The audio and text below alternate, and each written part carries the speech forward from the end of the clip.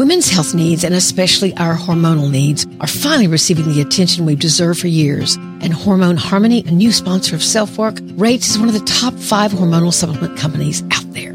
If you're a young woman struggling with that week before your period when moods can be all over the place, and I certainly don't miss that, or older when you're so glad menopause is here, but if you're like me, you sometimes stare at yourself in the mirror and ask, where did I go?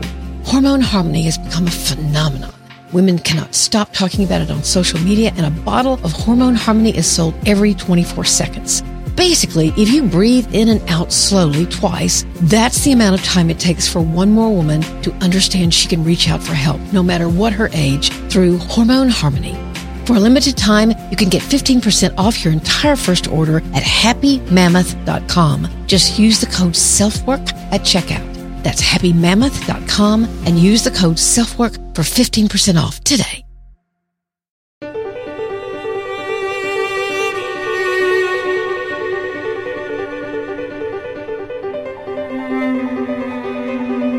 This is SelfWork, and I'm Dr. Margaret Rutherford. At SelfWork, we'll discuss psychological and emotional issues common in today's world and what to do about them.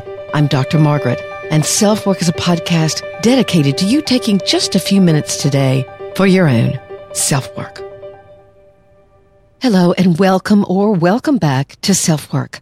I'm Dr. Margaret Rutherford, a clinical psychologist out of Fayetteville, Arkansas, and the team and I are on a little vacation until November the 13th, when we'll bring you again an original SelfWork podcast.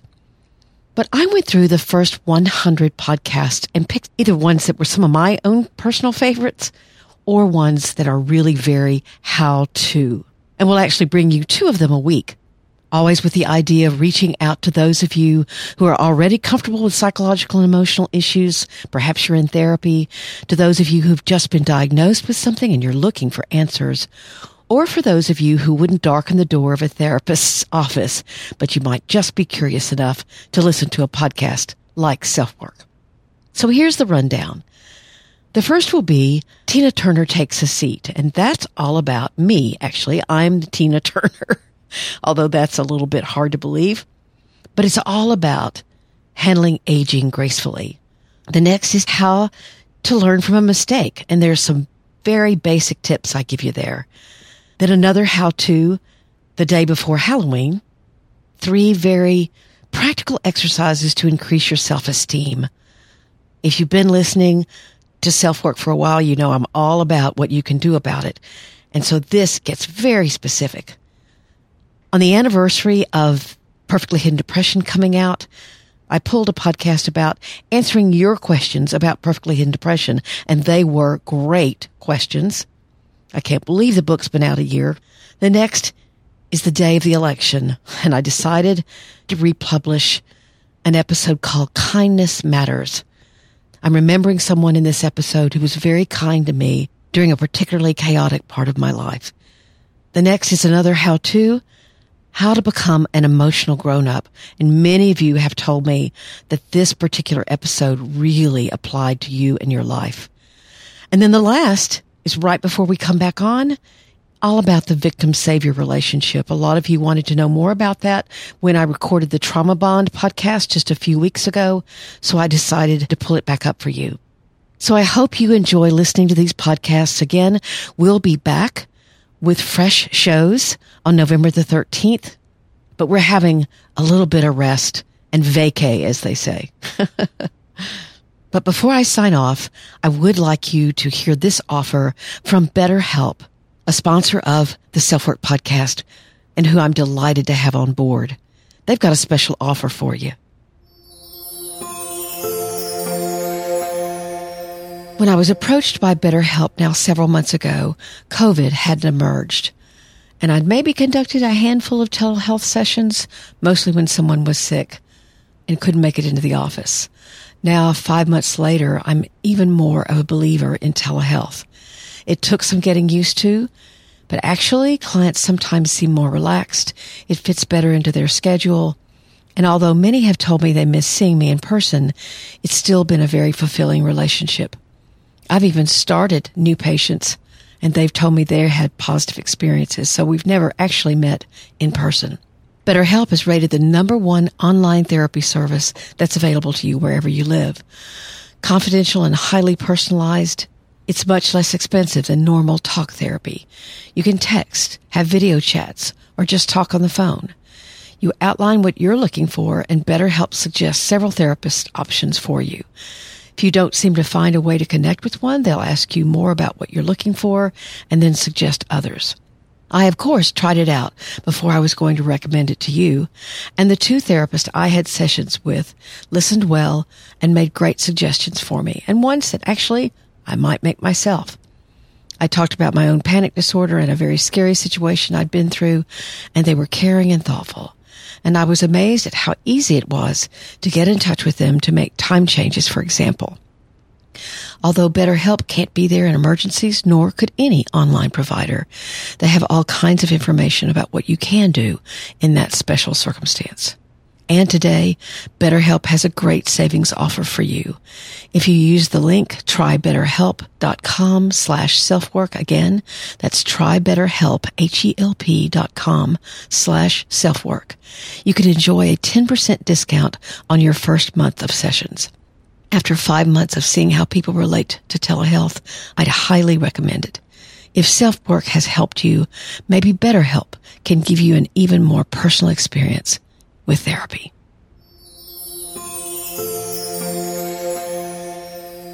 And so, now we'll focus on the topic of the day. Take care. I'm Dr. Margaret, and I'll see you November the 13th.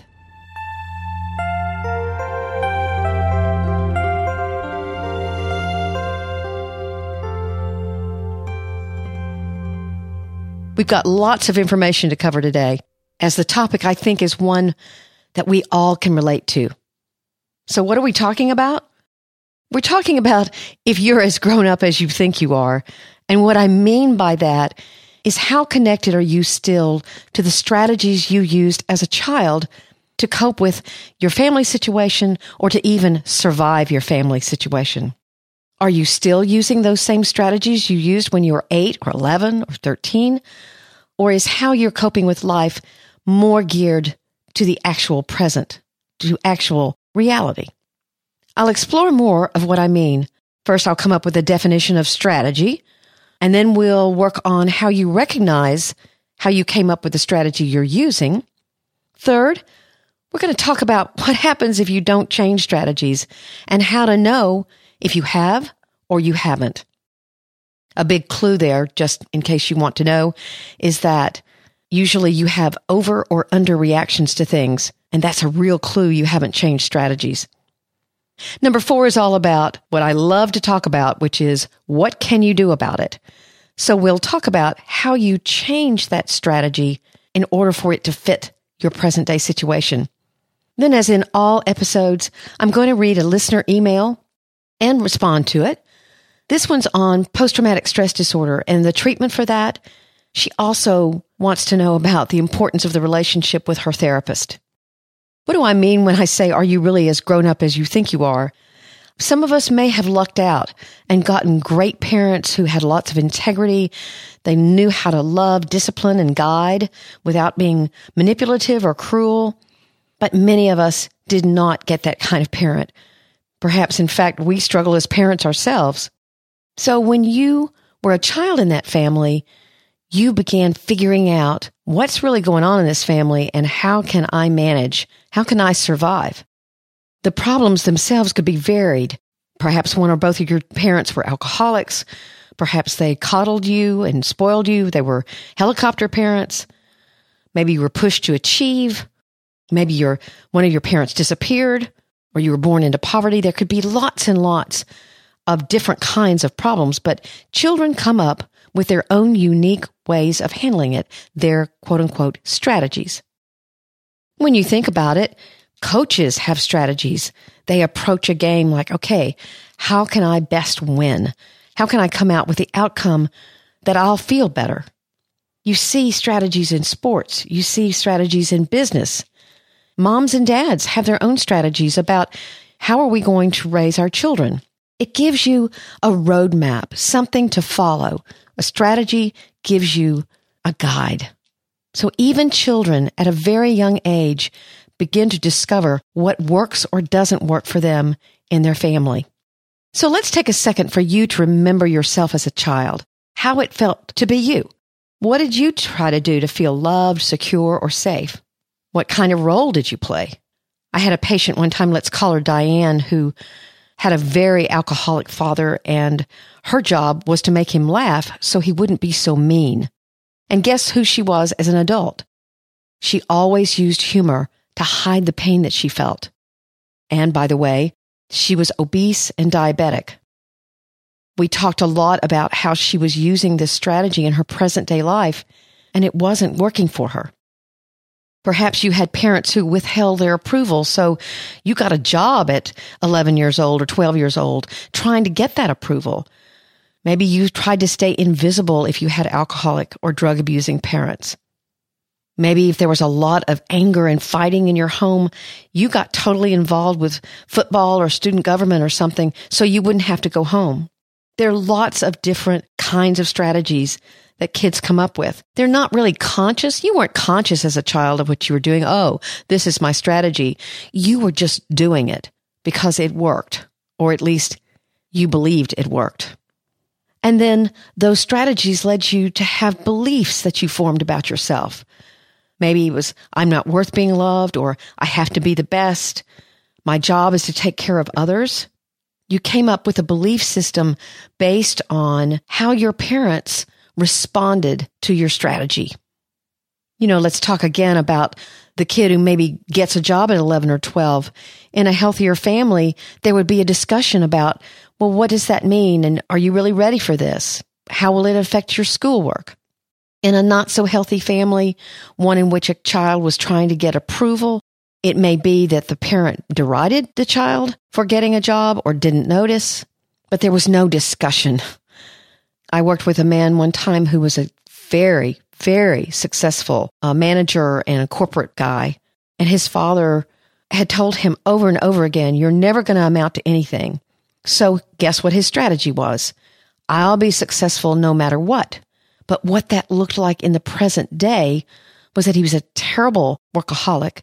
He had made millions, and what he really wanted to do was to stop and do some nonprofit work, dedicate his life to a purpose bigger than himself. He had had no children with his wife, and yet he looked at me with a lot of vulnerability and said, I can't stop.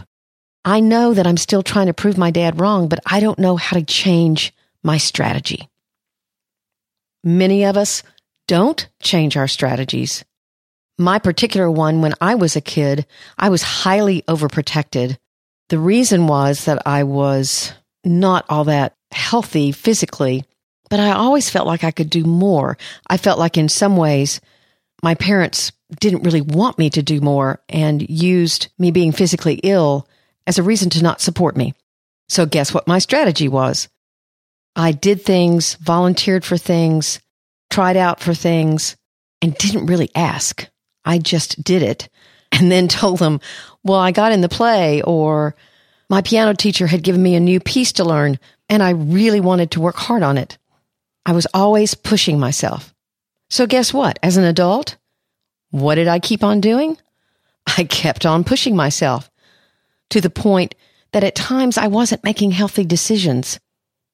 I wasn't thinking about the true damage that could be done to me. When I realized that I was using the same old strategy that may have gotten me through as a child, I began to think more clearly. Up until that point, in some ways, I hadn't really grown up. So take a minute and think about what was going on in your family, good or bad, that you came up with a strategy, you came up with a plan, you came up with a guide, again, not intentionally, to somehow survive, to do well, to succeed in that family. You could maybe take some time even to write these things down. Write 3 or 4 things down that you know that you tried to do in order to either avoid harm, be successful, or just get what you need. Now that you've taken some time to have that insight, look around your life like I tried to do and realize, wait a minute, where am I using those strategies and does it work for me now? 2 huge clues that can help you see that perhaps the strategy you're using doesn't fit your reality now is if you have a major underreaction or a major overreaction to something. And I mean those over and underreactions as emotional reactions. Or perhaps, as I say, if it's an underreaction, it would be the lack of emotion. Both of those are, like I said, huge clues that tell you there's a childhood strategy, a childhood belief that's getting triggered. Let's talk about some examples. Let's say as a child, you were taught that you should not ever show pain. Maybe you had a parent or a grandparent die, and you were never allowed to talk about it. Now, in the present, you have a miscarriage at 4 or 5 months, or your partner does. And there's no grief. There's no sadness. You're underreacting to something that is very sad, but you still believe, you still have the strategy that you're not supposed to grieve. You're not supposed to show that sadness. Now let's give an example of an overreaction. Let's say your role in your family was to be the family protector. You had a dysfunctional parent of some kind who had an extremely bad temper and would really cause home life to be miserable. And you, kind of like Diane was in her role with humor, your role was to protect your siblings. You may have even taken some abuse for them. So now you're at a party and someone gets really drunk or is highly rude. Your overreaction, because your childhood strategy is getting triggered, maybe to believe that you've got to solve this problem. You've got to get this person who's out of control in control, and it's your job and nobody else's. Now, again, that may be something that is helpful, and yet if you're being triggered by your old role, you won't see other things that are going on in the present in your reality that add to the picture of what you should do. You'll be blind to those things because you will be motivated by the strategy that you've used all your life. Again, to make the point, you'll be grown up because you will see that your motivation will be connected in a very real way to what's really going on in the present. So now I'd like you to do a little bit of thinking, maybe some writing if you can, about what are those things that you have over and under reactions to that maybe your friends say, why do you get so mad about that? Or have you ever considered doing something about that rather than being so passive? The things that people who love you see that you're struggling with, you're either over or under reacting. It can be kind of neat to realize that you could do something about that if you really wanted to. Another woman that I worked with several years ago is coming to mind. Her basic childhood strategy was to stay invisible. She had a fairly violent home, and so she would go to her room whenever her father or her mother came home from work. Well, guess what? She married somebody that was fairly passive, and she kept on being invisible in her world. She was a highly functioning person, but she turned down jobs that would put her in the limelight. She was always very giving with others, but she never wanted the spotlight. She never wanted the attention to be put on her. She was still being governed by a pattern of behavior that she had learned would help her survive as a child. We talked about this a lot. She came in smiling one day and said, well, I've done something I never thought I'd do. And I said, what was that? She said, it was my birthday last week, and I put balloons on the mailbox just for me. I've always done it for my kids. I've always done it for my husband, but I never did it for me because I didn't want to call attention to the fact that it was my birthday. She laughed. She said, it's such a small thing, but it's such a huge thing. That brings me to the fourth point about what you can do about it. Once you've identified these strategies, and of course you can try to determine, is the strategy still helpful? It may be that it could be. It's not necessarily a bad thing, but if it's keeping you stuck, keeping you paralyzed, keeping you underreacting or overreacting to things in your environment, in your family, with your friends, at your work, you can begin to unhook and believe that you can live your life and be governed by a different strategy. You have to confront the one you're using and decide, I just don't want to do this anymore. What happens then? This is definitely what comes from what you can do about it. You feel hopeful. Insight is a great thing. Insight helps us understand context, understand our history, make connections, see patterns. Insight is very valuable. And yet, from what I've learned for over 20 years and the wonderful patients I've seen, hope doesn't come from insight. Hope comes from changing your behavior. Or as we're putting it in this particular podcast, growing up. There's one thing I want to point out here. I'm a therapist. I believe in therapy. I'm a therapist actually because I got good therapy.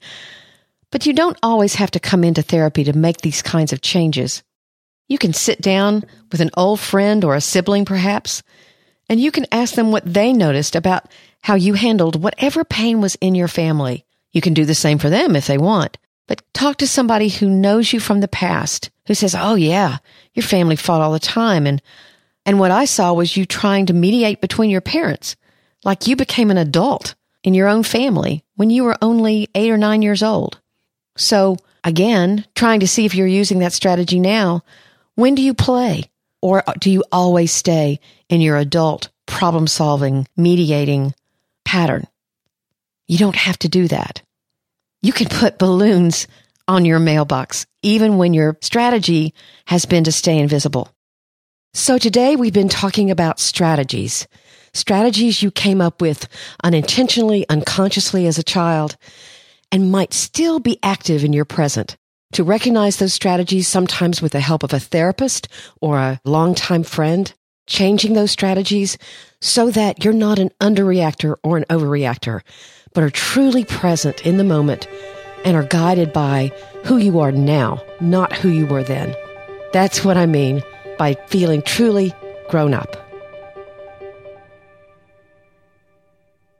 So now I'm going to read an email from a listener that I got, maybe a month or so ago. Here we go. Okay, I can't get this off my mind, so I'm going to write you about it. I listened to your post on shame, and that's me. I have so much shame and have turned my emotions off for so long that I no longer know how to tap into them or feel them. I can count on one hand how many times in the last 10 years I've cried. The day my husband and I got married and the moment I saw my daughter after giving birth. I'm so frustrated with myself. I want to feel, I need to cry, but I can't. How in the world do I move beyond the mental block I have toward feeling? Here's my response. There are many factors that could be important here. If you're on antidepressants, they can mute emotional response.